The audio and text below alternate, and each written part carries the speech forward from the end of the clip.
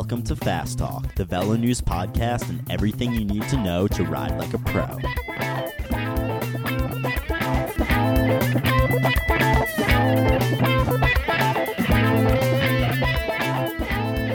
Hello and welcome back to Fast Talk, the Velo News podcast on training, nutrition, and sports science. I'm your host, Chris Case, managing editor of Velo News, joined today, as always, by the king of clarity, Coach Trevor Connor. Today, we're doing something a bit different, taking a step back, way back, to see the forest for the trees. Let me explain. Many of you have been fascinated by our recordings with scientists and coaches like Dr. Stephen Seiler, Dr. John Hawley, Dr. Inigo San Millan, and Joe Friel. We've received a stack of questions about polarized training, the two thresholds, how to execute long rides, and many more. They've been great questions, and they've made us think about how we can answer all of them. The complex concepts we've discussed in our deeper science episodes were developed by far smarter people than us. Still, that science is only valuable if it's communicated to our listeners in a way that makes it approachable and applicable to you.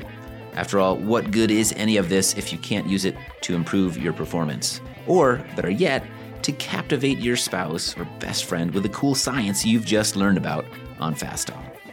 So today, we want to play the humble role of science communicators to make sure we get the message right. Today, you get Coach Connor and you get me. We've also sifted through past episodes with our many distinguished guests to bring context to what we hope is a simplified, unified message about the fundamental principles of these previous shows. Yes, we love the deep dive as much as you do, but if there's one thing we think is critical at Fast Talk, it's to step back and ask what it all means. To see the forest for the trees. So in this episode, we take hours of Fast Talk recordings and boil them down to a very simple message. There are just 3 types of rides. That's it, 3. Yes, that's a simplification. Yes, you're getting our bias. Yes, you're going to listen to this episode and think, well, what about the fill in the blank? And you're right. If you want that level of detail and scrutiny, please return to those past episodes. Today, we're talking about the forest. We're hoping to give you a framework to understand all that scientific detail. We're going to keep it simple. We'll discuss. First, when you take away the complexity, training boils down to 3 ride types in most training models. We'll give you a simple zone system based on physiology and explain why that's important. We'll define the long ride, why it's important, how to execute it, and why there are no shortcuts. We'll define the high-intensity ride, why less is more with this type of ride, and why executing it with quality is so critical. Dr. Seiler actually divides these rides into 2 categories, threshold rides and high-intensity work. For this podcast, we're lumping them together, but we will hear from Dr. Seiler about why we shouldn't neglect threshold work despite the current popularity of 1-minute intervals and Tabata work. We'll discuss the recovery ride. Ironically, for most of us, this is the hardest ride to execute. When we're time crunched, we might think that spending an hour spinning easy on the trainer is not time well spent. We'll discuss why that philosophy is dangerous to take. Finally, we'll talk about some of the exceptions, including sweet spot work and training races. Again, today you'll mostly hear from us, but we've also pulled segments from past episodes, many of which spurred the questions we're now trying to answer. We've included excerpts from Dr. San Millan, once the exercise physiologist for the Garmin Slipstream World Tour team, among others. We'll hear several times from Dr. Stephen Seiler, who is often credited with defining the polarized training model, which he developed from his research with some of the best endurance athletes in the world. Dr. John Hawley will address both long rides and high-intensity work. Dr. Hawley has been one of the leading researchers in sports science for several decades and is a big proponent of interval work and carbohydrate feeding, but even he feels there's a limit. Grant Holicky, formerly of Apex Coaching here in Boulder, Colorado, has worked with some of the best cyclists in the world. He sees undirected training, those sort of hard rides, as one of the biggest mistakes athletes can make. He'll explain why. And finally, we'll hear from legendary coach Joe Friel about sweet spot work and why it does have a place, even though technically it's not one of our 3 rides. Now, to the forest. Let's make it fast. In my mind, a lot of the questions out there from listeners seem to want to apply a bit of complexity to something that is at its core pretty simple. And we'll get into why it's simple. We'll get into how it's simple.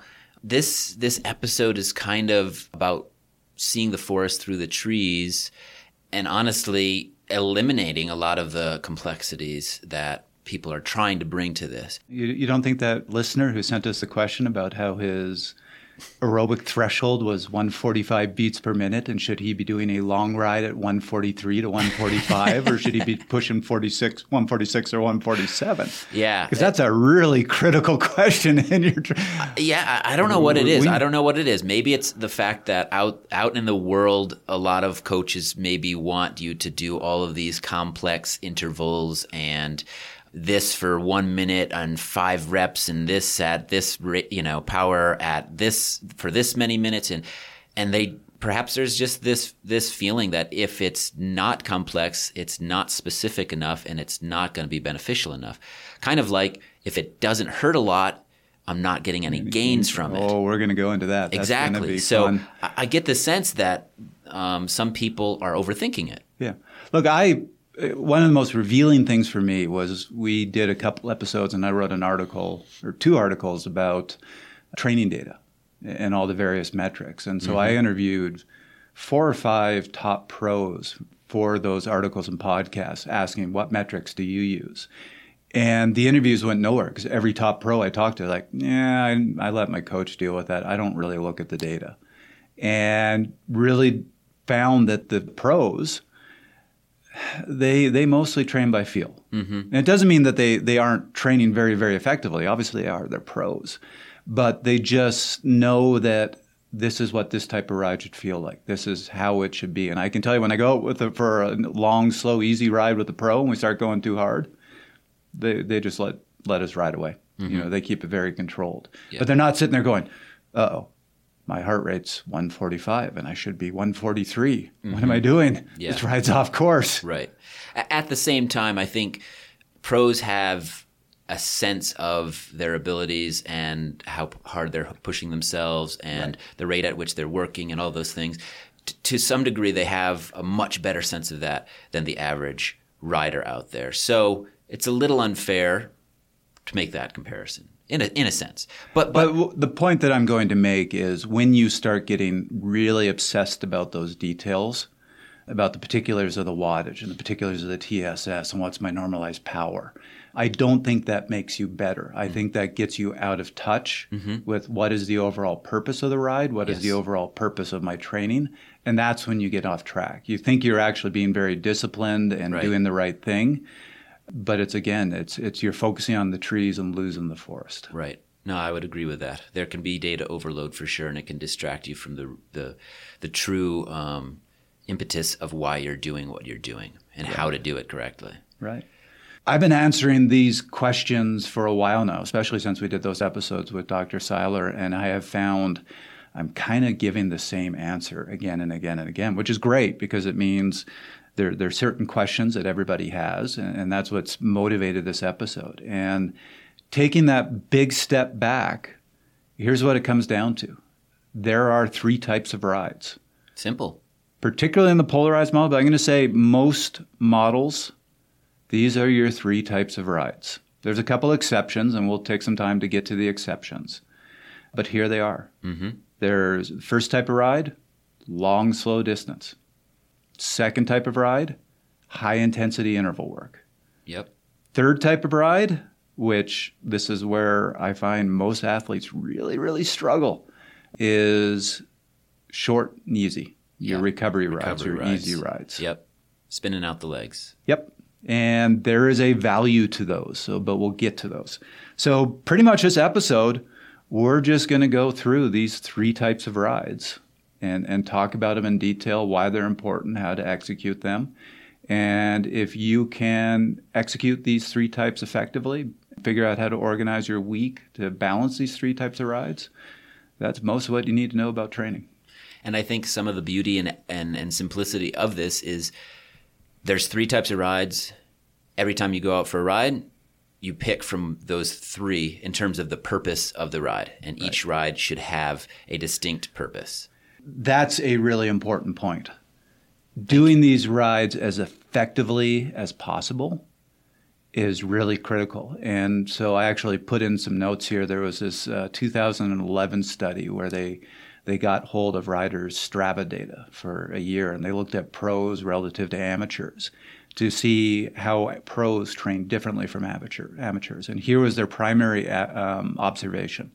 In pros, there was a lower variability and higher intensity of intervals. So what they mean by the lower variability is when they were doing a long, slow, easy ride, they stayed in zone 1 the whole ride. Right. There was no attacks. There was no big 5-minute efforts. They just kept it slow. Pretty disciplined. Right. When they got to interval work, though, it was all red. That was all, I'm killing myself. Yeah. And you really saw them be very disciplined. So they knew what each type of ride was about, and they executed it very, very effectively. Yeah. And I think we'll get into this too.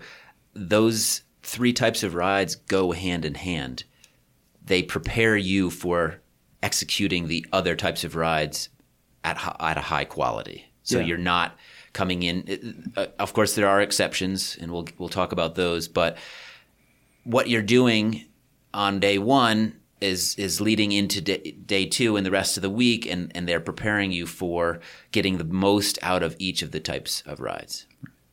We need to have some sort of zones to give you as we're talking about these types of rides. And since there are dozens and dozens of different zone systems that are all very different, and there's 5 zones models and 7 zone models and 9 zone models, I think we just need to stick with something simple. So we're just going to use Dr. Seiler's 3-zone model, which is based on physiology, which is what I really like about it. Right. And it basically says we have 2 key physiological markers. We have our upper threshold, what people call your anaerobic threshold, or everybody refers to as FTP. Or lactate threshold. Right. Yep. FTP isn't quite, it's pretty close. Yeah. But really we're talking about that when you're talking about, hey, I was riding that threshold. Yeah. That's that upper marker. There is a lower threshold called your aerobic threshold, which is a little harder to measure. That's where you need to get into lab to really find it. But it tends to be right around 85% of your anaerobic threshold. So, for example, again, going by heart rate, if your anaerobic threshold was 172, your aerobic threshold is going to be around a heart rate of 145. This goes back to a really old episode of Fast Talk. But let's listen to Dr. San Millan explain why it's so important we use zones based on physiology. So, as Trevor very well mentioned earlier, is that, you really want to train different energy systems, right? And each energy system, and that's kind of like what it should be. That's like the virtue of coaching, right? You want to target each energy system differently, right? And for that, ideally, you translate that into training zones, right? That's why you have your training zones, because each training zone addresses one different energy system. And that's where your intervals are as high as possible. You're not really identifying or targeting that one specific training energy system. Because that's the whole thing, people, this is your training zone 1, zone 2, zone 3, and you ask many coaches, and what does zone 2 mean, or zone 5, or whatever the nomenclature you want to call it? What happens at that intensity, right? And people don't know. And each intensity, it just relates to one energy system. Absolutely. That's, for example, what we do in the lab. We clearly identify the different zones, and we translate that into heart rate, into watts, into pace for runners, right? But there's a purpose of each zone. That's why it's important to understand what zones mean.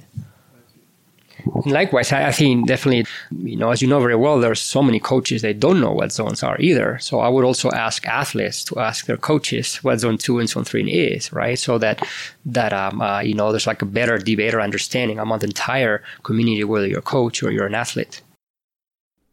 Back to the show. So 3 zones are: zone 1 is up to that aerobic threshold. Zone 2 is between the 2 thresholds.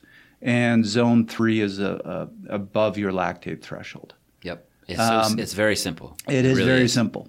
And the beauty goes beyond that in that it does correspond with things happening inside your body. Right. Now that we've said that's really simple, later on when we get into high intensity work, it's not quite that simple at the upper end, and that's been confusing some people, but we'll get to that. But one other really important thing to know about is there have been studies looking at autonomic stress. So when you're measuring heart rate variability, this is one of the things you're looking at, how well you're recovered. Autonomic stress is going to affect your heart rate variability. It's going to affect your recovery. And there's been a decent amount of research showing that it's kind of like an on-off switch. And once you go over that aerobic threshold, you're starting to accumulate autonomic stress. Below that aerobic threshold, almost none. Mm-hmm. And that's, some studies show it a little above the aerobic threshold. Some studies show it right at the aerobic threshold. But the point is, when you are training at or below that aerobic threshold, you aren't building up stress and fatigue the way you are at those higher intensities. Right. So it's not going to push burnout the way higher intensity work will. Mm-hmm. Let's bring in a clip from Dr. Stephen Seiler talking about this stress, which he refers to as training monotony. Well, it goes back to some really good research by guys. Bruin was I believe, Belgian investigator that studied horses. Carl Foster has done some work. Others have done this work around the idea of training monotony. That one of the best ways to overtrain an organism is to subject them to just daily stress that is at the same level. And that's what happened with horses, is that when their easy days were made harder, they fell apart. When their hard days were made harder, they were able to handle it. And so the concept of training monotony, I think, goes right to the heart of why polarized training works, is that we want to keep a lot of the training, what I would call, under the stress radar. We want to train signal adaptation at the muscular level without turning on this big stress response, because every time you turn that on, if you turn it on repeatedly, then what actually happens is the body starts to lose the ability to mobilize. You start to stagnate. You start to lose your last gear.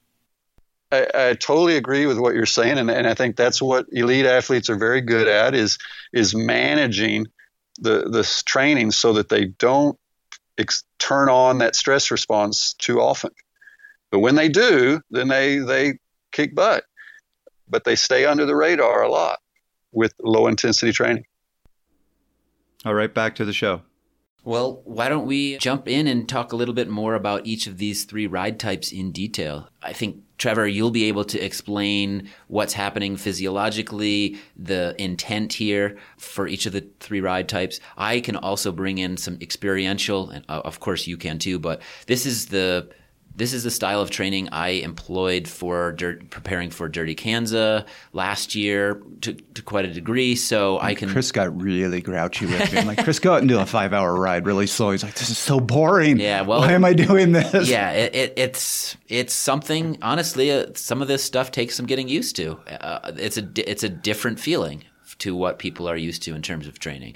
It goes back to that. If you're not feeling the pain, what are you gaining? Right. And you have to understand that things are happening inside the body, inside all the way down to the cellular level, that are a benefit. You just might not perceive it as such, especially in the first couple hours of those rides. So we'll get into that. And if you're not used to these rides, they're boring. People struggle with them. Yeah, I've worked with a lot of athletes who had no base fitness. And when I started giving them the long, slow rides, they were just like, please, give me anything else. Mm-hmm. I'll do intervals and put bamboo under my fingernails for 30 minutes afterwards if it produces the same thing. Yeah. Just no more 4-hour rides. Yeah. But I have found, and after about 6-7 months, so the first year is a bit of a struggle, I always get this email or this call where they say, I used to hate these rides. Now they're my favorite ride. And I find once you start doing them, you can really enjoy them. Yeah. The key thing about these is these are done in zone 1. So these are at or below that aerobic threshold. Yep. And I think it's really important to keep it steady, which a lot of, again, when I find somebody has no base fitness, the first response I get is, I almost fell over. Mm-hmm. These were so painfully slow. Right. Which they are. You didn't fall over. They didn't fall over because they were so hard. They fell over because they were too easy and they felt like they were going too slow. Right. Yeah, but you just have to keep going. Right. And there's a quick addendum here that if you live in hilly terrain and you're out doing one of these rides, I mean, first of all, if you're trying to do one of these long, slow rides, don't climb an HC climb. Mm-hmm. It doesn't really fit together. Pick a flatter, better route. But if you hit a climb and you go a little over that aerobic threshold, that's fine. We're talking ideals here, but then there's reality. And sometimes it's unavoidable. But don't suddenly take it up to a 180 heart rate on that climb. And I think it's worth noting the first couple hours of these rides may feel slow, but if you are doing them as intended, don't want to put a figure on it necessarily, but at some point you'll hit a point where you're going to start to feel this fatigue that is not like fatigue that you feel from hard intervals. Right. It's just going to be this sort of whole body fatigue, and it continues on to get more apparent and more taxing as you go into your 4th hour, your 5th hour, your 6th hour. If you're Trevor, your 8th hour, your 9th hour. Because that's fun. What's wrong with that? Because you're used to it. Yeah. Yeah, so I get asked all the time, how long should these rides be? And the answer to that is it depends. If you're a pro, yeah, you got to go out and do a 6-hour ride. If you're brand new to cycling, you might get this effect 2.5 hours. Mm-hmm. And doing a 6-hour ride is just too much for you. Yeah. But I think Chris hit on the key thing. The length was right by you get home, you say, I never really went hard. I stayed in zone 1. But I'm feeling that ride. I'm a little bit tired. Yep. And it's the length that should be fatiguing you, not the intensity. Mm-hmm. And sorry, we had a podcast a while ago talking about the importance of these long rides. I got this great email from somebody who said, oh, I get it. I'm totally sold. I see the value of these long rides, but you made the point that the real gains are in the last hour or two. So is there a way of skipping those first 2 to 3 hours and just getting right to that final hour? Right. There are no shortcuts here. That's the truth of the matter. You can't skip ahead, unfortunately. And let's talk a little bit about what's going on there. And this is, when you do these rides, do them by heart rate. Don't do them by power. This is my bias, but I believe very strongly in this. It totally makes sense. You're going to explain it, and it totally makes sense when you do. Remember that power is a measure of what's going on in the bike. So it says, here's how hard you're going relative to everybody else. It's a mechanical thing. But it doesn't say what's going on in your body. Right. Heart rate is a measure of what's going on in your body. It shows how hard you are going. It's like the tachometer. Right. There is an effect called cardiac drift. It also can be referred to as the slow component of VO2. But basically what it means is if you went out for a 5-hour ride and you just sat at 180 watts, you might start that ride at, let's say, 130 beats per minute. But by the end of that ride, you might be 145, even 150. Your heart rate's going to slowly drift up. Mm-hmm. This is one of the causes of dehydration. But a really important cause when you're doing these long rides is muscle fiber fatigue. So your fibers start to get stressed. They start to get damaged. So you start recruiting more fibers, and that raises your heart rate. So this is, again, why it's important to do these rides by heart rate, because if you did that whole ride at 180 watts, you might be zone 1 at the start of that ride, but you might be solidly in the middle of zone 2 by the end of that ride. Right. This is also why these long rides can be so beneficial. When you start out, you're really working those slow twitch muscle fibers. But as they fatigue, you start to recruit more and more fibers, and you will start to recruit your fast twitch muscle fibers. Then you're starting to make your fast twitch muscle fibers work aerobically, which is a great gain for a cyclist, not a great gain if you're a 100-meter sprinter. You don't want to do that.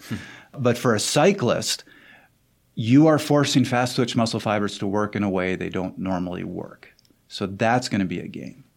The other great thing about this is normally to hit those fast twitch muscle fibers, to really work them, you have to do high intensity work, which produces that autonomic stress. Mm-hmm. So here is a way of training fast twitch muscle fibers without actually generating any autonomic stress, so you can keep training the next day and the day after. Right. And the thing you'll notice too is the more frequently you do these rides, the longer you'll go, or just you'll reduce the amount of cardiac drift over time. So when you first start doing these rides, you may start out and you'll see a 20% increase in cardiac drift. And so by the end of the rides, if you're keeping your heart rate at where it should be, you are having to slow down considerably because you just can't put out as much power at the same heart rate. 6 months later or less, you can push your body to produce the same amount of power and keep that heart rate down. So by the end of a 6-hour ride, you're actually maybe only 5% reduced in terms of that drift. One of the biggest indicators I look for in my athletes to say they had a successful base season and we're now ready to start really focusing on race fitness and move out of the base phase is I want to be able to see them do a 4 to 5 hour ride with minimal cardiac drift. So, it's always the same. Get them on the bike in November or beginning of December, and you just see this enormous cardiac drift. That heart rate just going way up relative to power. But by sometime in February or early March, I want to see that be much more of a flat line. Mm-hmm. And these rides are how you do it. And it's stay in that zone 1. Just stay there. Do it by heart rate. Go long enough that you are feeling fatigue. And the other really important thing about these rides, which this is where people are going to cringe and hate me. If they don't already. Well, fair enough. People throw things at me when I go to the supermarket. I'm just used to it. Avoid stops. Yeah. Minimize them. Don't pee your pants just to stay on the bike. Yeah, no, you can stop and pee. That's okay. But the coffee shop in the middle of a long ride, that's no longer a good, effective long ride. That is now 2 rides, and you aren't seeing the same gains. You really want to push this cardiac drift. You want to get those muscle fibers cycling so that you're starting to recruit fast-twitch muscle fibers. You can't give them those long rests. And that has been a question that has come up, 2-a-days. Could I do 2 hours in the morning and 2 hours in the afternoon for, say, somebody that's commuting? Yeah, you still, this came out of Dr. Seiler's research that ultimately it's just accumulating time. And the more time you do in zone 1, the more gains that you're going to see. There is a truth to that. There is a stimulus on that PCG1 alpha system, which we keep talking about. There's actually a bunch of other effects, but we figured that's the one we'll talk about on the show. 2-a-days have a benefit, but there is a benefit to the long ride that you can't get from 2-a-days, and that's the one. It's the fatiguing those muscle fibers so that you start seeing muscle fibers cycling. Yep. One of the interesting things I remember from one of our interviews with Dr. Seiler is, in his research, he's been studying a lot of, since he works at the university in Norway, is in really world-class, the best of the best Nordic skiers. And a lot of them will train in the off-season by running and things like that. And he's also working with some elite runners from Norway and studying them. And he has gone out with them. He's no slouch, but he's not a world-class athlete. But he'll go out with them on some of their long, slow efforts, rides or skis, and he can keep up with them. Yeah. Because for those elite athletes, they're not going hard, in a sense. It's hard for people to wrap their heads around it, but we're telling them to deliberately go easy. So I still remember when I was training at the National Center in Canada, the head coach, Husheng Amiri, he had to go over to Africa for 2 weeks. And we always had a Wednesday and a Saturday ride where he would follow us in the car and we'd go that good zone 1 pace. Mm-hmm. Or when I arrived and we had guys like Swain there, I was probably zone 4 in the 3-zone model trying to hang on to them. But for them, it was definitely zone 1. Husheng left and said, well, I'm not going to be here on Saturdays, so go to the Saturday group ride, the one that all the local riders go to, the Masters riders go to. And nobody wanted to go, and they all got upset. And you saw these top pros saying, I don't want to go to that ride. Not because they're like, I don't want to ride with Masters athletes. The complaint was, it's too hard. Too hard, yep. Yeah, a lot of group rides. And there's a time and a place for group rides, for sure. Yep. But oftentimes it's not in the base season when you're trying to get these long rides in. If you have a group of friends that is doing the same thing, you can certainly go out and get the benefits of these long, slow rides together as a group to make it a little bit more fun. But a lot of times group rides are not the place because people are aggressive and attacking and riding too hard, and they might stop several times, so you're just not getting the benefits out of those rides like you should. Let's hear what Dr. John Hawley has to say about the value of the long ride. The longer you go, the more you tend towards free fatty acid oxidation. But again, you've got to remember that unless you're doing a 5-hour race at that pace, it doesn't necessarily help racing. All it does is build up extra capillaries. It Again, it gets the muscle used to using fat and turning on beta oxidation and all these, adaptations of the muscle which you know about. So yes, there is a point to that, but again, when I send you the articles, you'll see that if it's a race situation, at the end of the day, even if it's a 3-hour race, it's carbohydrate dependent and not fat dependent. Having said that, having the ability to utilize fat at the highest rates possible it is an advantage in long endurance events. The great New Zealand coach, Arthur Lydiard, coached probably half a dozen Olympic gold medalists. He'd even have runners like Peter Snell, who won the 800 and 1500, doing very long Sunday morning runs, sometimes up to 20 miles. And Snell, if you talk to him now, I know Peter reasonably well, he'd say, look, I'm not quite sure why I was doing it at the time, but now, he's an exercise physiologist at Southwestern Texas. And he said, look, now I know the physiology behind this.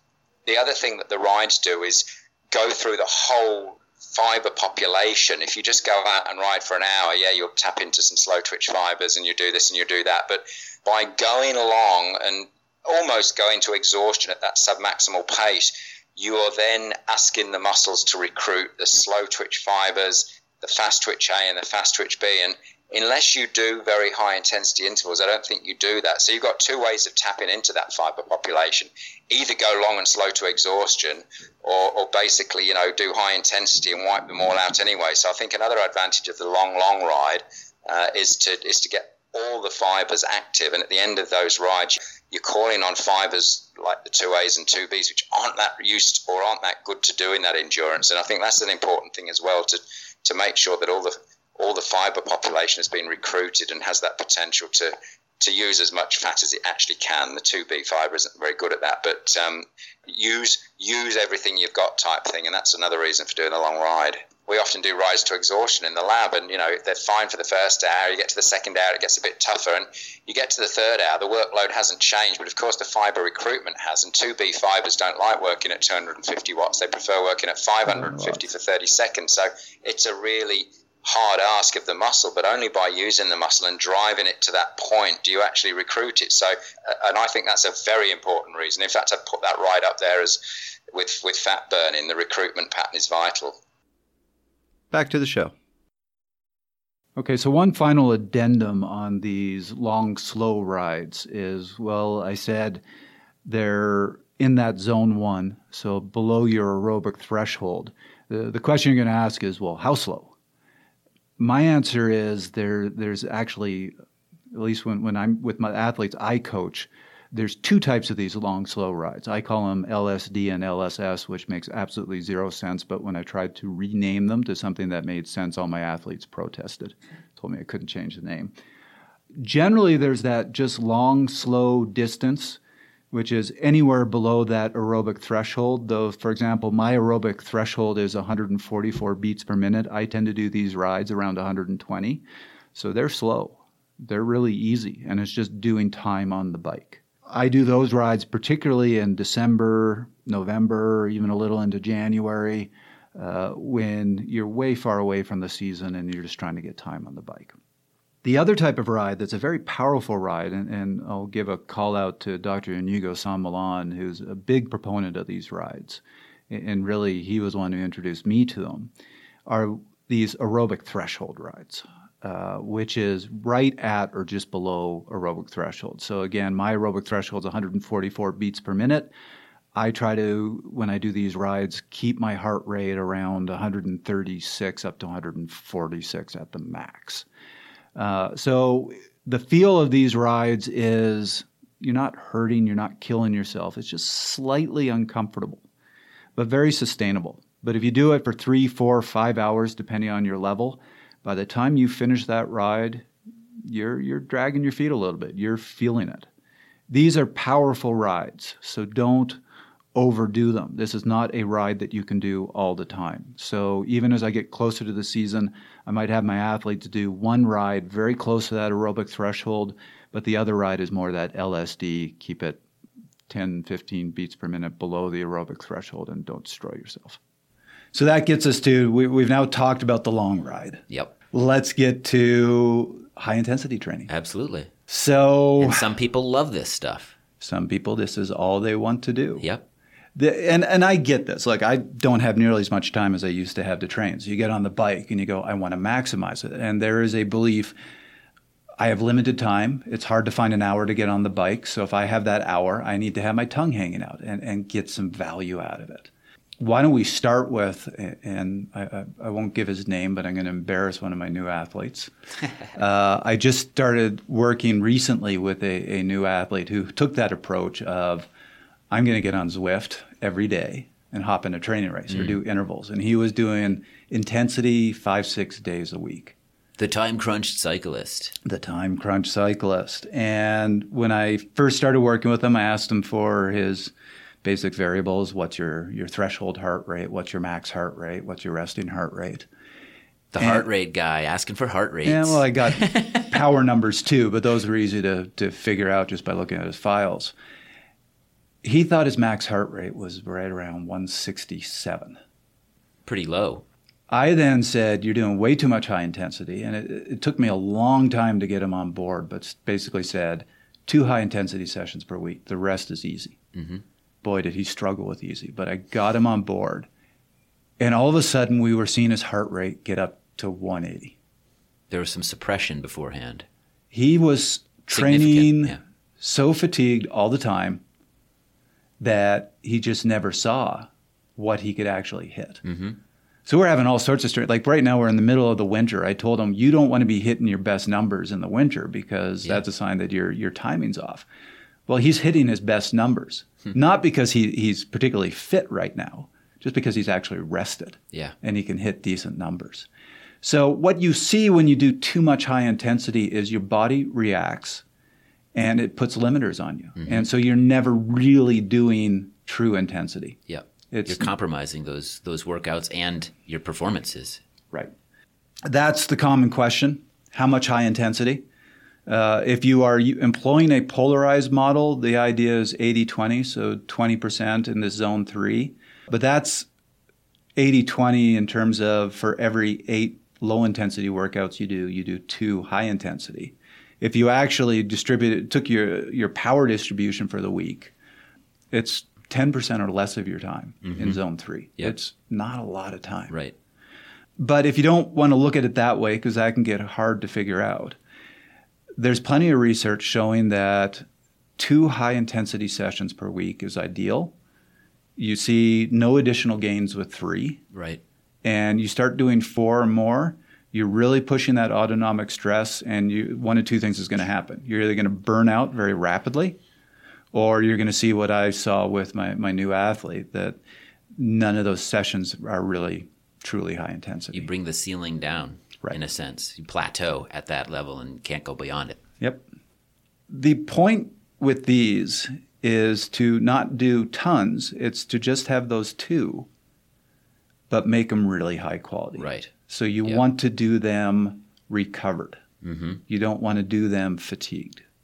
You want to spread them out. You don't want to do your 2 high-intensity sessions on Tuesday and Wednesday and then have the rest of the week spinning around. And to bring it back to Dr. Seiler's story about the athletes he's worked with and trained with, those easy rides that they were doing were easy, but the workouts they were doing were completely epic, like unbelievably hard.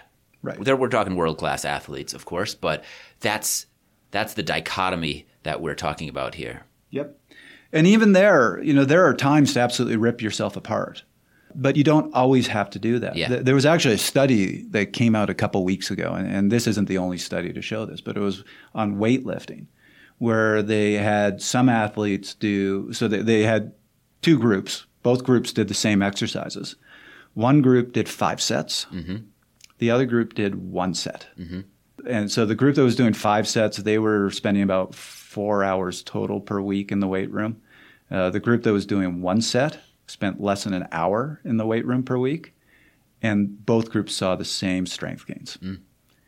That's weight room, but there is a similar effect with interval work. With each increasing set, you're seeing less and less gains, but you're generating more and more autonomic stress. It's going to take more time to recover. Right. So there is a sweet spot of do 2 sets, maybe 3 sets if you're higher level. Make them really high quality, make them really hurt. I was just talking with somebody a couple weeks ago we were talking about sprints. That's right. They were a commuter and talking about how they sprinted out of every single lights and is that good training? And I said, look, when I do sprints, I hate them because at the end of each sprint, I feel like I am choking. I am gasping for air. That's how much they should hurt. Exactly. Same thing with a 4-minute effort. If you're getting to the end of those and you're like, okay, let's do the next one, then you probably didn't do it right, or your body is not allowing you to do it at the level that you should. Right. I had an athlete who wasn't seeing much gains in the top end. I just started working with him, and he was showing me these workouts he was doing. He was doing like 5 sets of 1-minute intervals, and was going, I can really tolerate a lot of high-end work. And so I modified the workout. I gave him 2 sets of 1-minute intervals, just 6 1-minute intervals with 1-minute recoveries. And he complained. He's like, I'm not going to get anything out of this. And I gave him some, you can't drop below this wattage. Here's how to do the intervals, and explain to him, I want these really high intensity. He couldn't get through the 2 sets. Yeah, right. And his email back to me was, I've never done something that's hurt so much in my life. Yeah. That brings up a good point about one's ability to be able to finish the workout. You need to know what is appropriate in a sense of, I can accomplish this and get right to the edge, but you don't want to create a workout that's so hard you can't do it. You can't complete it.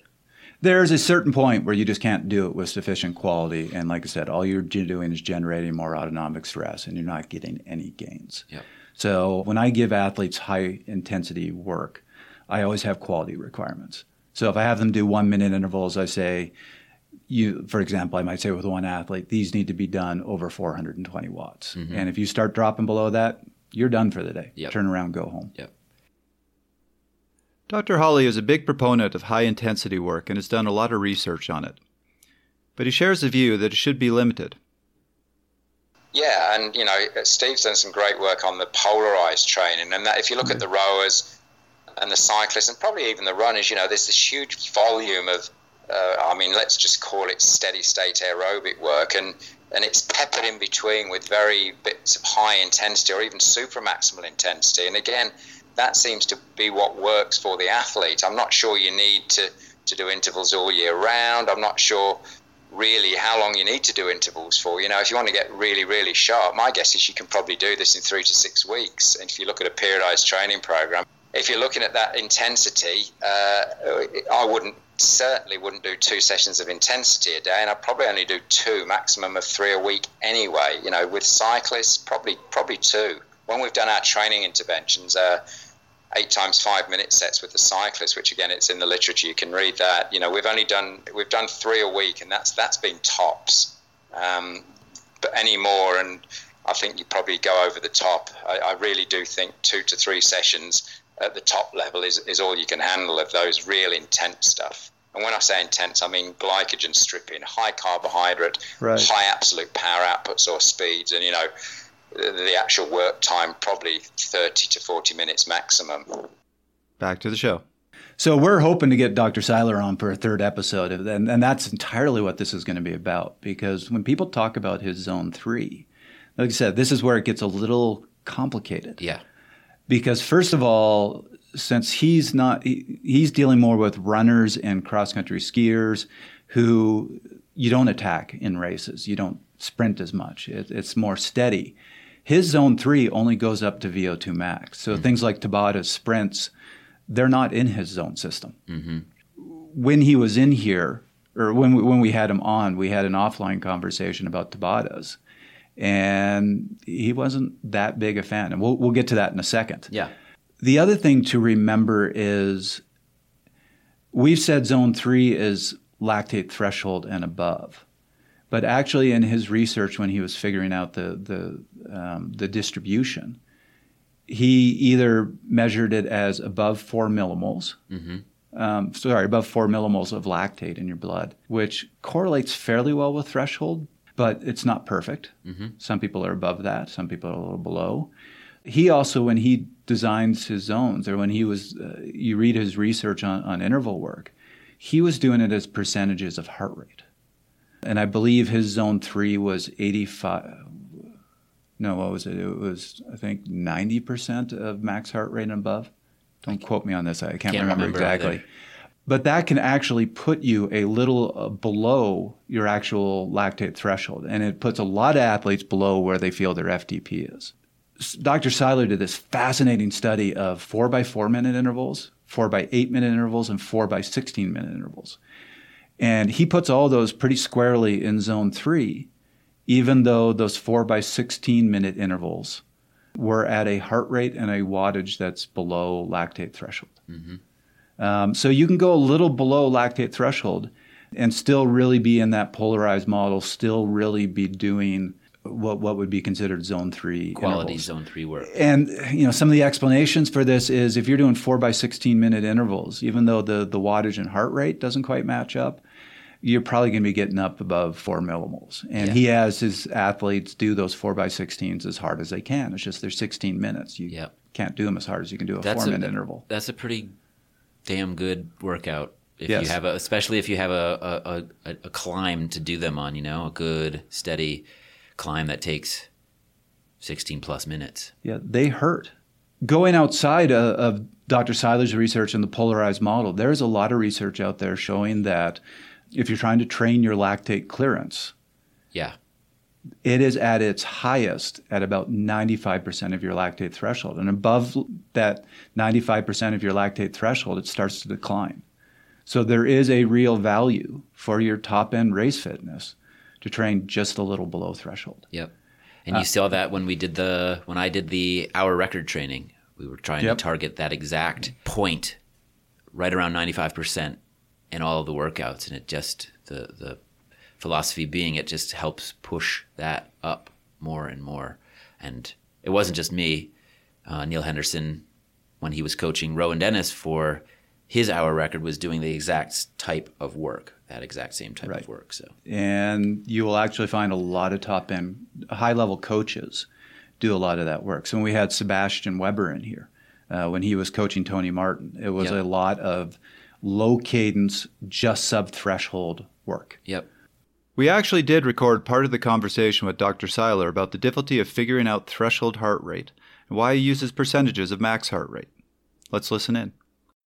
Again, we have some typical values, but the individual variation is big enough that we don't like to just throw out blank numbers. But again, like I said, that 60-minute power will probably put the athlete pretty close to 90% of heart rate peak, in that 87 to 92.3 range. The average will end up being probably 88 or something, because the first 15 minutes probably feel pretty okay. And then the drift starts moving you into a heart rate zone that's more typical of interval training, the low end of interval training. So the drift of heart rate is kind of tricky. So it's hard to, we have to decide in a 60-minute power test what heart rate do we say that was my maximum lactate steady state heart rate. Yeah, and I will say I tend to look for a point where the heart rate's fairly level. If somebody does a test and their heart rate is rising the entire time, that to me tells me they were actually a little over their threshold, a little over LT2, and that's too high a heart rate. Yeah, that's a good point. And that like for me today, I found that once I got to about 90, I stayed there for most of the time. Right at the end, it's crept up to 91 or 2, I think. And then, so I agree with you that you should be able to find a big chunk of a 60-minute power test where heart rate is pretty darn stable. And then I would also say for these low intensity rides, if at least if you're on a trainer and you're clearly in a LT, a low intensity modus, then heart rate should really stay flat. Mm-hmm. Yep. And that's a good quality indicator of the session that, yep, you're where you need to be. You're at 70% of heart rate peak, or something like that, and it's just staying nice and flat. Yeah, I have noticed in the research you always use the peak. Yeah, because it's just a reference. Otherwise, you end up kind of taking percentages of percentages, and then most people get a bit confused. So I try to just take a percentage of 100. 100 is, heart rate peak. It's the highest heart rate that you see during cycling ever. What percentages would you have LT2 and LT1 at? Yeah, so then based on that, then I would say LT1, in terms of where I want them riding at in a low intensity ride, they're probably going to be at somewhere around 70% of heart rate peak. They may be as low as early on in the ride, 63 or 4, and then they drift a little bit up, but they shouldn't go above 75% of heart rate peak for the whole ride. Okay. That's a typical low intensity ride. So you would have LT1, the top end of it, be about 75% of your max heart rate. Yeah, it's ballpark. It's if they're really well trained, it might be a little bit higher. But again, I think it's reasonable to start with something conservative and then just over the weeks and months adjust a little bit. So 75 is probably not too bad as an estimate. And then steady state will be more like 85, 86, 87. Mm-hmm. Okay. The LT2. Right. As a percentage of heart rate peak. I was watching yesterday the European Championships in running, and a Norwegian kid, he's 17. The day before yesterday, he won the 1,500 meters in the European Championships. Again, he's 17, youngest ever to win a gold medal in the European Championships in 84 years. And then 24 hours later, he ran the 5,000 meter, and he won that too. Wow. And then 17 years old and just dominated. And he, when they were doing a kind of a package on him and he's running, and I was thinking, damn, he's running slow. I could run with him. But he was running an easy session and it was easy. I could even look at it and say, well, he's actually running really easy. But I also know that when these guys do their hard interval sessions, they are just absolutely inhuman. Back to the show. This is like a bias thing, I guess, too, but it gets back to the simplicity aspect of it. A lot of people like to do complicated things when it comes to intervals, over-unders and Tabatas and things like that, and there's a time and a place for those, but you like 8-minute repeats. Right. We had you brought up that question of Tabata intervals, which are those like 20-10s. Yeah, or 20 seconds 40, on, 10 seconds off, right. Yeah. Short, hard intervals, or something else that's really popular is the 1 and 2 minute intervals, and there is a place for those. But I did find it interesting that offline conversation with Dr. Seiler, an offline conversation with Sebastian Weber, and several other people said, yeah, there is a place for those, but you see most of the gains from that type of interval work in about 6 to 8 sessions, and there's a lot of research to back this. Mm-hmm. So starting Tabatas in November and doing them all winter and doing them all season, there's no real benefit to that. Yep. Doing those hard 1 minute intervals all winter or for months and months and months, there's no real benefit. These are the intervals that you should be doing just before the start of your season and into your season. Mm-hmm. And again, I'm giving you a bias, but it's a bias where we'll again put references up, and there's a lot of research to back this. Let's hear what Dr. Seiler has to say about really high-intensity work. You see all these magical recipes for training sessions with breakdowns and build-ups and all that. And I want to say, does the muscle cell really understand all of your complexity? Because when it comes down to it, training is about creating a signal for adaptation. But we've turned it into this advanced hieroglyphics.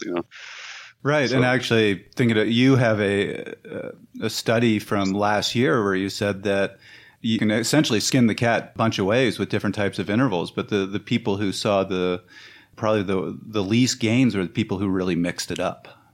Yeah, we didn't expect that in that particular study, but just to kind of get to the essence of that is that interval training is fairly straightforward. You need to accumulate minutes at a reasonably high intensity, and so you try to find the balance between a high intensity that you can do for quite a few minutes. And what we tended to see is that around 90%, 91, 2% of heart rate max was high enough to get good adaptations. But at the same time, you could be under control and collect minutes. A guy named David Bishop down in Australia is even starting to collect some data that suggests that conditions associated with very high blood lactate may actually have some inhibitory effects on adaptive signaling, which kind of really, for me, fits in well with this issue of not letting the interval sessions get too high intensity. Finding that sweet spot on intensity we typically see it around 90%, but There's something that changes from about 92% of heart rate max to 95, 96, where you just really start to fall apart. You start to really have a lot of inhibitory responses in the muscle. You would say in the typical, you're just full of blood lactate. You're blowing up. And that doesn't seem to be an adaptive state. So what's your feeling then about something like Tabata intervals? Well, again, it depends. If I'm preparing for a CrossFit competition or this kind of thing, then I'm probably going to do some of those very short, very high intensity intervals. But if I'm trying to build my metabolic engine, build my VO2 max for 30-minute races, for an hour of power, then I'm going to tend to do longer intervals. That's what we see. We want to accumulate minutes. We've done a little bit of research. We haven't published it yet, but we've compared micro intervals with longer intervals, where you do these 30-30 kind of things. And we don't see a difference. We don't see any magic there. The body is not that sensitive. Maybe the cyclist says, yeah, but it's great because I'm getting all these accelerations. Well, okay, maybe. So I'm not going to argue with you on that. But from an adaptation standpoint, just in terms of cardiovascular adaptation and so forth, we can't see a difference. It's not particularly sexy. I get that. I've told people that my research tends to destroy all the sexy theories because it's pretty straightforward. It's keep it simple, scientist or coach. But we just don't find these shortcuts. Collect the minutes, do the work, get the rest, and balance the low and the high intensity work. These are the basic ingredients. So what's the effect of being too focused on short, high intensity? I have been seeing this interesting trend.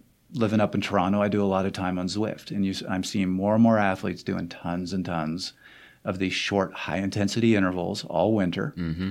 And particularly on Zwift, you see guys getting on and Zwift every day and doing a training race. Right.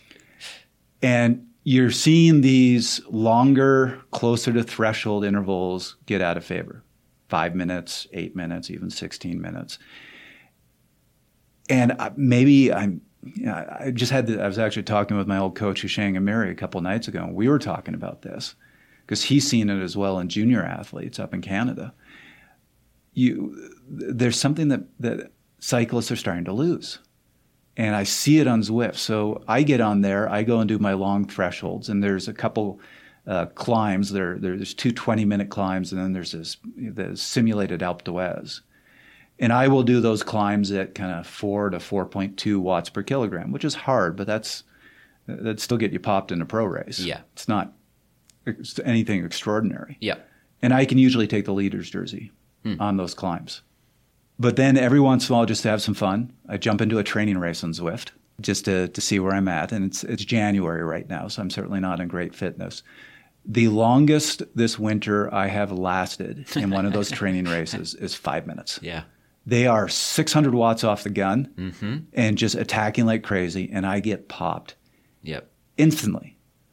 And what I am seeing, at least this is my observation, everybody's building that really high-end, big attacking power, but they're losing that sustainable power. Mm-hmm. The one thing I guess I would say here is that you can do whatever you want in terms of training. You could go on Zwift every day and do the race workouts, the training races. If you're starting at a low level, you're going to get better. Yes. And you're going to eventually plateau. What we're trying to say is if you actually want to maximize your human performance as an individual, there's a better way to doing it than that Zwift training race every day. Back to Dr. Seiler. Just to polish this off, when we bring recreational cyclists in, these guys like you were describing that train 6, 7, 8 hours a week, full of energy, full of desire, and we put them through a very careful lactate profile test, very typically what we see is they have 2.5, even 3 millimolar change in their pants. I mean, they can't even get on the bike before they're already in that, at a blood lactate level that we would typically describe as being threshold. They have what we call no metabolic control. But then after 6 or 7 weeks of disciplined training intensity distribution, then we bring them back in, do the same lactate profile, and now they're able to do it. They're at 1.2, 1.3 millimolar, and it flattens out, shows that nice break. And then we have an athlete that's looking like, they may not have the same power, but they have the same threshold picture, the curve, as the elite guys. It doesn't take that long, but it has to do with this intensity distribution. And when these guys are always at their threshold, we tend to see a profile that is also kind of starting at their threshold, if you understand what I'm saying. So it's quite interesting, because the way how quickly we can fix it if they will just listen and actually do the easy rides easy. Believe and in longer. It. Believe in it, yeah. Yeah, and let that system develop. Trust the fact that it is part of the equation. Trust me, I love interval training, so I am not I don't think I'm a wussy, as I call myself sometimes. I like hard work. I've actually been able to push myself to puking level on intervals. So don't get me wrong, but everything I've done wrong in my own training has had to do with training too hard. Yep. And so that's the one thing I've learned from these top guys, is that it's not about being tough. It's about being smart and knowing when to unleash the beast and when to keep it at home and focus on other aspects. Your breathing. Every ride, every workout should be purposeful. So the summary of this high intensity stuff is 2 sessions per week, every once in a while, maybe 3. Don't start doing 4 or 5, because you're not really doing high intensity anymore. If you actually manage to do high intensity, you're going to burn out fast. Yep. So 2 a week. Plan your week so that you can do them recovered and do them really high quality. And then in terms of the type, yes, there's a value to sprint workouts. Yes, there's a value to Tabatas and 1-minute intervals. And there's also a value to those longer 5, 8, even longer minute threshold work. Just remember that higher intensity stuff, 6 to 8 sessions to maximize the gains. Your meat and potatoes should be something else. Right. So that threshold work takes 12 to 14 weeks to truly see the gains. So that's, if you're going to be polarized all year and you want to see gains in all your fitness, my suggestion is that longer threshold, just around that anaerobic threshold work is what you should be doing for a lot of the winter. And in one of Seiler's studies, he said he found that the best distribution, what you saw in the highest level cyclists, was 1 really high intensity session, 1 threshold session, 4 low intensity workouts per week. Mm-hmm. Which brings us perhaps now to our final ride type, which is the slow recovery ride. Oh, the one that's going to kill people. It seems people hate this. It's a slow recovery ride. How can it kill them? I had an athlete. Mentally, it melts their brain. Oh, it didn't hurt. I don't get this. Why am I doing it? I had this athlete. I spent years trying to get him to do these rides. His anaerobic threshold was 270 watts. And when he had a low-intensity, easy recovery ride on his plan, he would do it at 220 watts. Yeah. And I would just sit there and go, that's not easy. He goes, well, it didn't feel that hard. Yeah. It should not feel hard. That's the simple way of putting it. It should definitely not feel hard at all. Right. You almost can't go too easy. You can't go too easy. So as long as you don't tip over. So this is me reaching out through the mic to all of our listeners and taking you by the hand. And I'm going to say this. It is all right to not hurt. Yeah. The no pain, no gain. It's great on the side of a Mountain Dew can. It's not the way training works. Do they put that on the side of Mountain Dew cans? Oh, I don't know. They're always having their drink Mountain Dew and you'll be an Olympic athlete thing going on, which... Fair enough. I don't know many Olympic athletes that drink Mountain Dew. Sorry. I don't think they'll be sponsoring us for the next episode either. Damn. That could have been pretty lucrative. Yeah, sorry. Not every ride needs to hurt. We have to get this concept out of our head. If it didn't hurt, if I didn't do some sort of intensity, there were no gains. There was no value to that ride. I'm going to give you another way to look at this that's going to help, that will get rid of some of that stress when you do the easy ride. Yes, when you look at a ride in isolation, if you just do an hour slow and easy, and that's all you ever do, of course, you're not going to be very fit. You have to look at these rides in the context of the week. Mm-hmm. And the idea is getting back to what I was saying before. It's making sure your 2 high quality intensity sessions are high quality. And if you, let's say you do one on Tuesday and then you do another one on Thursday, which is pretty common with cyclists who have a full-time job, and then you do your long ride on the weekend. Mm-hmm. If on Wednesday you're hopping on Zwift and going into the B ride on one of the training races and doing 220 watts, you're not going to recover effectively. Mm-hmm. And you're not going to do that Thursday high quality session with enough sufficient quality. Better to just not ride your bike. What is the value to that slow ride? One is, and this gets again back to that polarized model in Dr. Seiler's research, he's really found that accumulating time at zone 1 is accumulating time. We did talk about there are added value to long rides, but there's still an accumulation effect. Mm-hmm. So if all you ever did was 2 high quality sessions and a long ride, you're going to get some fitness, but for some reason you're going to see more gains if you add in those slow rides and you get to that 80-20 split. Mm-hmm. Dr. Seiler says that easy training, including the long rides, builds biological durability. Let's hear his explanation. And there was an interesting term that came out on Twitter just the other day that really summed it up for me in a lot of ways. They called it biological durability. Well, I like that. I might call it biological resilience. Same thing. And it seems to be just what we see in elite endurance athletes is that a lot of that volume, that low intensity work, builds a durability in their system, both their, the hormonal system, the muscular system, the cardiovascular system. They respond well to training, they recover from training, and they can mobilize multiple days in a row. And that's just, there's no shortcut to building biological durability. You can't do it with just 3 days a week or of high intensity for 30 minutes. That makes you biologically fragile in a way.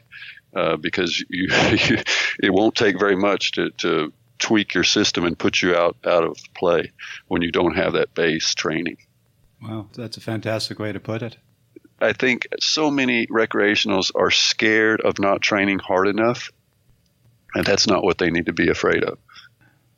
What they need to be thinking about is training easy enough and long enough in the low intensity sessions to build that biological durability so that those high intensity sessions really can be developmental. They can really push and handle them. And I think that's where a lot of athletes get it wrong. All right, back to the show. Personally, I think of these rides as almost like a massage, like just spinning out the legs. It's very easy. You come to a hill. If you're crawling, that's great. That's where you want to be. And you're not pushing yourself. There's no tension in your body, in your legs. You're just spinning. And like I said, I think of them as a massage, and I think of them as preparation for the other stuff later in the week. So let's talk about some of the science behind that. I mean, you hear people say that all the time, and you had the coaches in the 60s and 70s saying you need these slow rides because they clear the lactic acid. Right.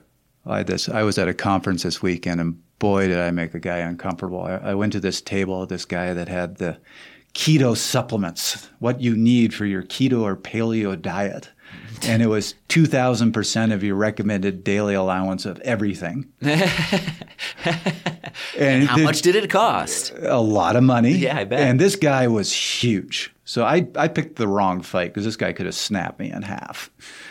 But I was like, oh, well, so tell me about your supplements and tell me. And he's like, well, this is just going to optimize your diet and give you all the things that those don't give you. And I kind of avoided I thought the whole philosophy of these diets is you don't need supplements because you get it through natural foods. But I let that one go. And then he's like, and this is just going to maximize your training. I'm like, how's that? And he's like, well, one of its effects is it draws the lactic acid out of your muscle so you can train harder. And I finally just looked at him and went, well, that's interesting because lactic acid doesn't exist in the human body. It's like, yes, it does. You you see him get flustered. And so I explained that we had in our previous episode, and this is where I'm turning into a total prick, and he should have snapped me in half.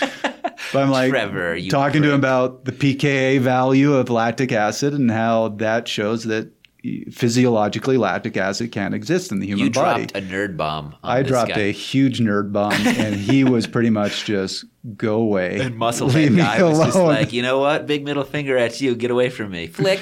Yeah, no, he didn't like me. I bet. He didn't like me at all. And I did not buy the supplements, but I did take a picture. But back to the show. Back to the show. So, yeah, all that, you need this to clear the lactic acid out of your muscles. No. But I'm going to give you another potential explanation. And this goes back, we had that episode on staying healthy and the immune system. And it's really important to remember that our immune system has many functions in the body. One of them is fighting viruses and bacteria and other invaders. But the immune system is also responsible for muscle repair. Right. So when you go into a hard training ride, when you do those high-intensity intervals, you do damage. Mm-hmm. Then the immune system comes in, repairs that damage, and if you train effectively, repairs the muscles bigger and stronger. Whatever system you're training repairs it better than it was before. The adaptation process, yeah. But the process in that repair process is very, very similar to the immunological response to illness. Mm-hmm. Hence, and we went into this in that episode, I won't go into it here, when you are training really hard and starting to push burnout, one of the symptoms is you feel sick. And this is why burnout is often misdiagnosed as mono. Yeah. Because your immune system is so activated, you have the symptoms of being sick. Mm-hmm. A couple studies looked at the relationship between exercise and the immune system and found that when you train hard, there's actually a suppression of the immune system. And again, we went into that in that episode, so I won't explain it here. But it's a J-shaped curved relationship, or actually an inverted U. So when you start training really hard, you see a decline in immune function. But when you do easy training, sort of boost things. You see it boost. So hence that U shape. So if you graft increasing intensity of training or training stress, initially at those very low levels, you're going to see immune function increase, and then you're going to start to see it drop very rapidly. Right. So these slow, easy rides, they increase blood flow. They activate the immune system. So they are going to help the immune system do that muscle repair from your last high-intensity session, which means, A, you could potentially see better adaptations. Mm-hmm. B, you're going to recover faster so that you can be ready for your next high-intensity session. So it's just what I said. Only you dropped another nerd bomb on people. Huge nerd bomb. You had to go there. No, it serves multiple purposes, and I think we're not mentioning the mental component. You don't need that Zwift race in between your Tuesday and Thursday hard workouts. You need something relaxing and mentally enriching rather than mentally taxing. Right. So the message here is, when you get on that trainer, you are a time crunch cyclist. You have 8 hours a week. You get on that trainer on a Wednesday. You did a high-intensity session on Tuesday. And you're just feeling like, I only have an hour. I need to do something. Look at this ride in the context of the whole week and saying, going easy today, while I don't feel anything, this is helping enhance the gains from that hard workout I did yesterday. Mm-hmm. And this is going to help me get ready for my next hard session, which is Thursday or Friday. You look at it in that context, it can be very easy, literally and metaphorically, to just get on the trainer and say, I'm just going to do an easy spin. Yep. And make it really easy. The last thing I'll add to that is a great thing to do on those rides is your neuromuscular work. Mm-hmm. That's where you can do your cadence pyramids. That's where you can do your spin-ups. Just make sure you keep the wattage low. Keep it low. When I do my neuro work, I don't ever want to break about 170, 180 watts. And those rides, I'm going to average 140. What's the relationship between high intensity and low intensity? Do they complement each other? Is it synergistic, or do they just fall into distinct buckets?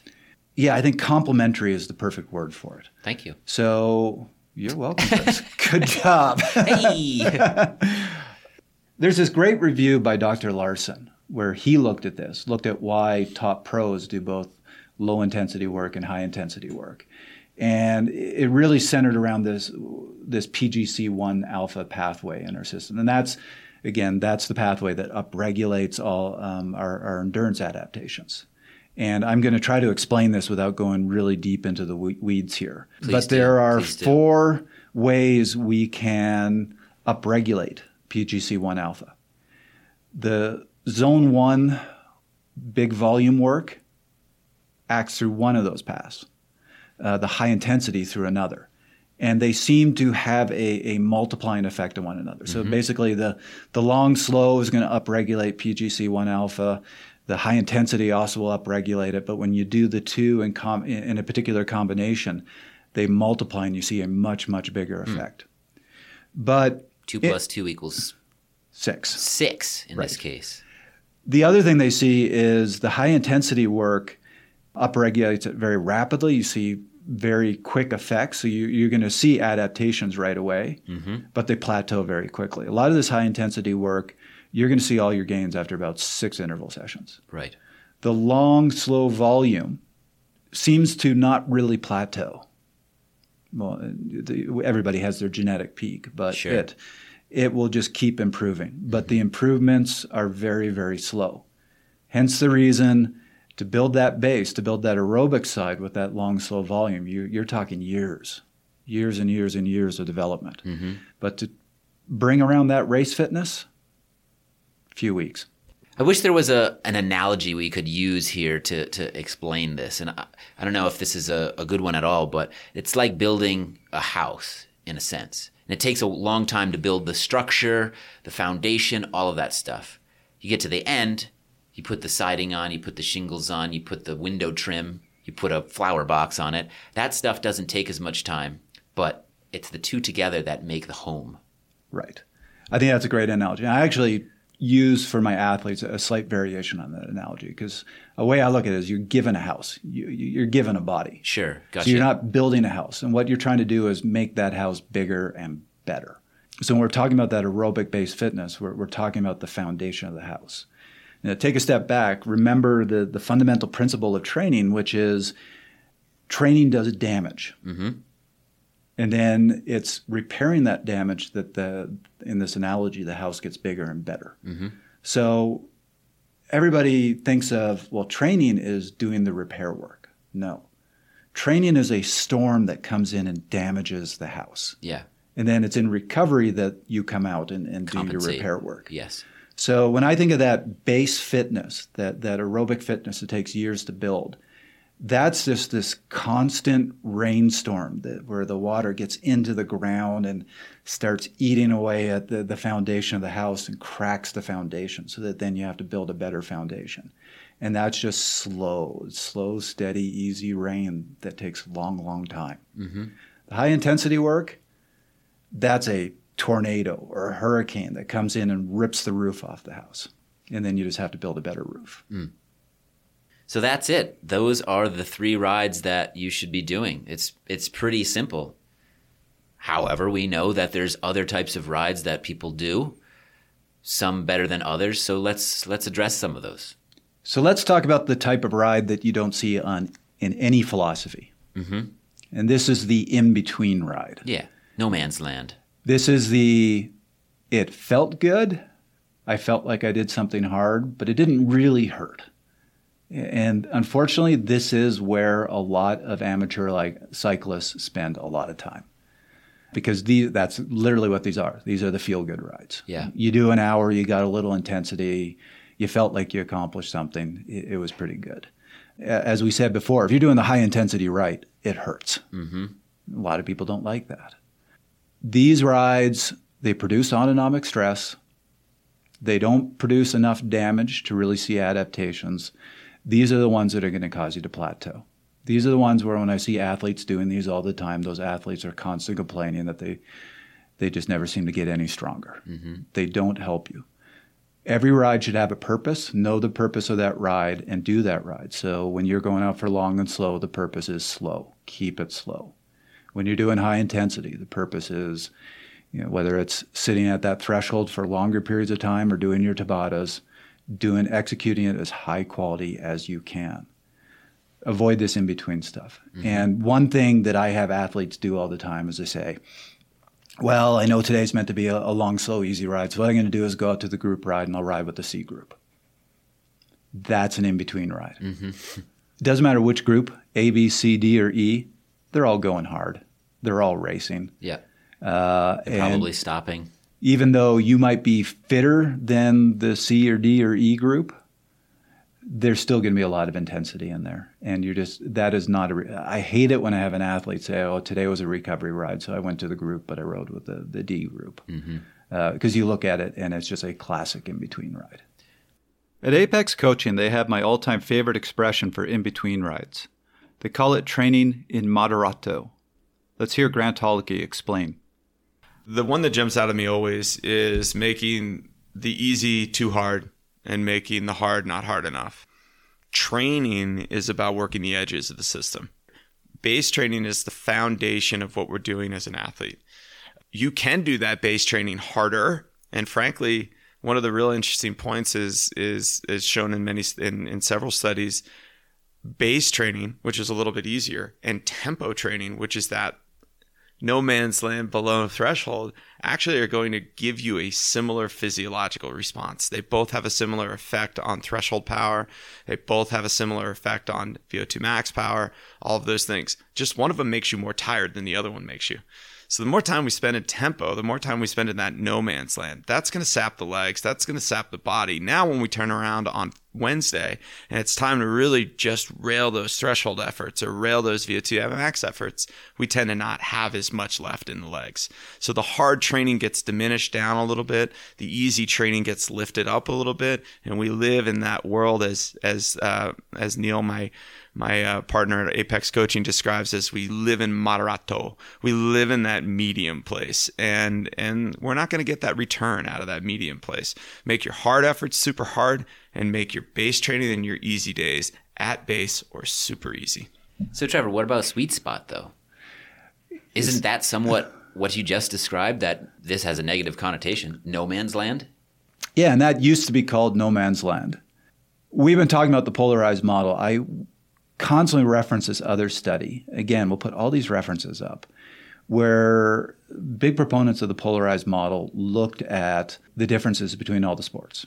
And you saw that cycling was different. And top cyclists do a little more zone 2 work than cross-country skiers or runners. Zone 2 and Seiler's model, to be specific. So this is your sweet spot training. Yep. And I do think there is a place for that. Yeah. I think less so in December and January. I think as you're getting into the season, a lot of racing is at that intensity. So there's a value of bringing in some sweet spot work. Mm-hmm. So I will have my athletes all winter do the long and slow in the zone 1, but once we get to late February, early March, I say go out and do the group ride, get some sweet spot work. Or I'll start adding sweet spot work to their long rides to start getting that a little more specificity, a little more intensity in the training. There is definitely a place for it. And I think if Frank Overton, who was here, who's really one of the originators of the sweet spot, I don't think he would disagree with a lot of this. He still has his athletes do high intensity. He still has them do zone 1 work. Mm-hmm. But he says, and I agree with him, there are times in the season where there's a value to that sweet spot work. Right. The other really important thing to remember with sweet spot, and again, think about Frank Overton here and how he coaches his athletes, is it's still purposeful, often structured work. That's an important distinction between the in-between stuff, which is the in-between is just I'm going on feel, this feels good, so I'm going to do it. Frank either gives longer work that's closer to that aerobic threshold, or he's going to give sweet spot work that's actually pretty short and relatively high intensity. The key thing is there's good value to it. It's structured. It's purposeful. Mm-hmm. In-between rides aren't purposeful. We talked to Joe Friel mostly about periodization, but he did share some thoughts about sweet spot work. But yeah, it's true. Since somebody focuses on sweet spot, that in a way kind of negates polarized training. And yet I'm not sure that really has to happen that way. In a way, these are contradictory. Sweet spot implies staying at a point which is somewhat below the FTP, which is roughly the equivalent of anaerobic threshold or lactate threshold for long periods of time, whereas polarized training implies that you spend a great deal of time at very low intensities below the aerobic threshold, and then get in a smaller portion of time, 20% roughly, at above the lactate or anaerobic threshold. So there's some discussion going on here still within the sport about how to do this. And I've quite honestly not tried to be too precise about this, although in the book I tried to be, I suppose, a little bit more precise than I am in reality. I kind of use it both ways. I think an athlete needs to get a lot of training, roughly the 80% concept, below their aerobic, at or below their aerobic threshold. And I say at because I would have athletes do a lot of training at their aerobic threshold. But I also employ using sweet spot at certain times in the season for athletes. And at other times they're doing things well above the threshold or the FTP. So I don't think it's carved in stone that you're going to do the same 80-20 relative to the thresholds, aerobic and anaerobic, throughout the year. It's going to be divided over the course of seasons, periodization, where sometimes you're doing 80-20, but other times you're doing 90-10, or you're doing 70-30, or something like that, because you're getting ready for a certain event, and the event is the reason we train. We don't just train to achieve numbers; we train to achieve outcomes in races. And so sometimes it's important to train in a way that meets the demands of the event. And that's not always going to be 80-20. So I'm a little bit of a heretic when it comes to the 80-20, but I believe the concept is really solid. You really can't argue that dividing the training with a great deal at the low intensity and a much smaller amount at high intensity is beneficial, because there's been so much research that supports this. So that's kind of how I hedge my bets on this thing when it comes to reality. Back to the show. What about training races? Where in the season are they most appropriate? So again, this gets into specificity. And if you remember our episode, a couple episodes ago, we talked with Joe Friel about periodization. And his biggest message with periodization is you need to get increasingly race specific. Yep. There is nothing more specific to racing than racing. Mm-hmm. So there is a huge value to training races. But going back to what we were talking about before with the in-between ride, if you're going to go out to the Saturday group ride, or if you're going to go to a training race, make it one of your high-intensity sessions and make it hard. Yeah. So don't go out and say, I'm going to ride with the B group or C group or however fit you are, a group that's a couple levels below your ability, and sort of go hard. Yeah. You take advantage of the opportunity to treat it as a race, not only from a physical standpoint, but mentally too. Yeah. So going back, we talked at the beginning about my old mentor, Glenn Swan, that he used training races for his training. If you showed up to the training race and you just sat in, he would pull you aside and say, you're not welcome back here unless you start going harder. Mm-hmm. And you saw it in him. First training race of the season, he would off the gun be attacking us and attack. And because he wasn't that fit yet, he'd blow up and we wouldn't see him. Then the next week, same thing, attack. He'd last 10 minutes longer. And you'd see this for a few weeks until his race fitness came around. And then he'd attack and we'd never see him again because he was really good. I think that's one of the really interesting things that you see with people at a certain level is they go to these training races. They do treat it as a race. They might not be in that part of the season where they're actually that fit, but they're okay with that. And they're fine sort of blowing themselves up because that was their intent from the very beginning. That was the purpose of the ride. And they're not embarrassed by it. No. They got out of the ride what they wanted to get out of the ride. And not everybody can do that because they're afraid of blowing up. They're afraid of that. Maybe their ego's too big. So my favorite expression for my athletes when we're talking about training races is race smart on the weekends, race hard on the weekdays. Mm-hmm. Don't go to training races to sit in and wait for the right moment. Go to the training race to kill yourself. Yeah. And it's a great place to experiment and try different things too. Right. Biggest waste of time is to go to a weekday training race and sit in the field and go for the sprint at the end. Unless you're like me, the worst sprinter in the world, and that's actually something you need to work on. What about every once in a while we just need fun rides? You just need to set aside structure, set aside a purpose, just go out and ride your bike because riding bikes is awesome. So is that true? This goes back to there is an exception to everything, and this is the exception to the in-between ride rule.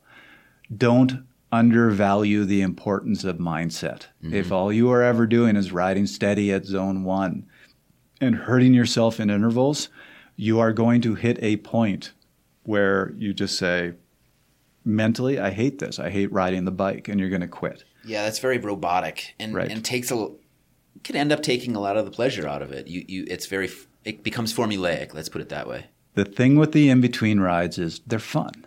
Yeah. So there is a place for them, but my recommendation is plan them ahead.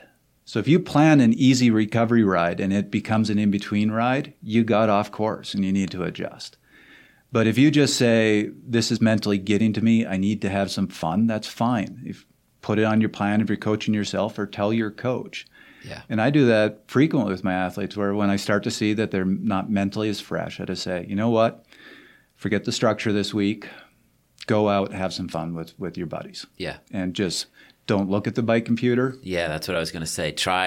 Just avoid looking at the power meter. Just don't worry about data. Just collect it, but don't look at it, and have fun.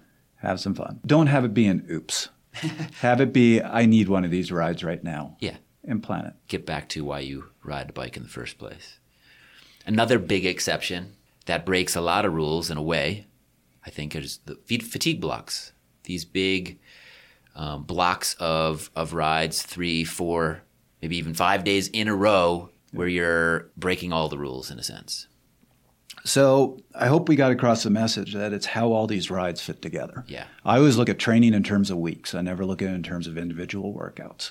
And a really valuable week is that training camp or fatigue week, where you, as Chris said, you do 4 or 5 or even just 3 days in a row, where you really beat yourself up. And the purpose is, by the end of that week, you're dragging your feet. You want to get off the bike. You are tired. And that's where you can break the rules. That's where you can have some fun. I love those weeks because I might start it a little structured. I might do some interval work or a test at the beginning of it. By the end of it, I'm like, I'm just going to go out to the group ride and have fun because I'm just trying to accumulate stress here. That's where a lot of the rules get thrown out. That's where you do intensity back to back. That's where you try to do intensity when you are tired, because you have to do that in racing too. They do have a real value for the time crunch cyclist, because if you have a family and if you said every weekend I'm going to go out and do 2 4-hour rides, you're probably going to get divorced. If you say to your significant other, every 5 weeks I want to have a weekend where I do those 2 big 5-hour rides, usually families are very accommodating. Yeah. And then you don't have to do as much on the weeks in between. All right, Trevor, Coach Connor, if you will. I know you love a little competition. You've got 60 seconds. What are the take-homes for people listening to this episode? Okay, in 60 seconds, and I've just lost 5. 1, 2, 3. Okay, here we go. 4. Keep it simple. If you are focused on, should I be at 145 beats per minute versus 143 beats per minute, or if you want to talk power, should I be at 210 versus 215, you're getting caught up in the trees. Stick with the forest. Keep it simple. Keep it purposeful. We've now given you 3 types of rides. Each has a purpose. Make sure you are accomplishing the purpose of that ride, and it doesn't have to be overly complicated. Look at rides in the context of the week. How does the week fit together? Because then all of a sudden those 1-hour easy recovery rides have a very important purpose when you look at how they fit between your high quality rides. So never look at a ride in isolation. Look at how they all fit together. This episode to me is about the elegance of an approach. Again, like Trevor said, it's that simplicity that I love to embrace. As a goal-oriented, list-oriented type of person and athlete, I love the fact that you can throw your rides into 3 distinct buckets, and it's easy when you set out that day to know what you're going to be doing. It helps you wrap your head around what it is you hope to accomplish. It's also helpful to know that if you're not getting to the place where you expected to get, You might want to abandon that ride because it's not the day. Something else might be going on. It has this nice structure to it that I really like. And I always come back to Dr. Seiler's research and the stories he tells about how he came to know a lot of the things that we talked about in this episode, which is he's studied some of the most amazing athletes in the world, and sometimes athletes at that level just know how to get the most out of their bodies. And this is what they do. Yep. And I come back to that, like, okay, if it works for that guy, I'm never going to be at that level, but his approach works, and I'm going to adopt that approach for me and see how it works for me. That was another episode of Fast Talk. As always, we love your feedback. Email us at fasttalk@velonews.com. Subscribe to Fast Talk on iTunes, Stitcher, SoundCloud, and Google Play. Be sure to leave us a rating and a comment. While you're there, check out our sister podcast, the Velo News Podcast, which covers news about the week in cycling. Become a fan of Fast Talk at facebook.com/VeloNews and on Twitter at twitter.com/VeloNews. Fast Talk is a joint production between Velo News and Connor Coaching. For Trevor Connor, I'm Chris Case. Thanks for listening.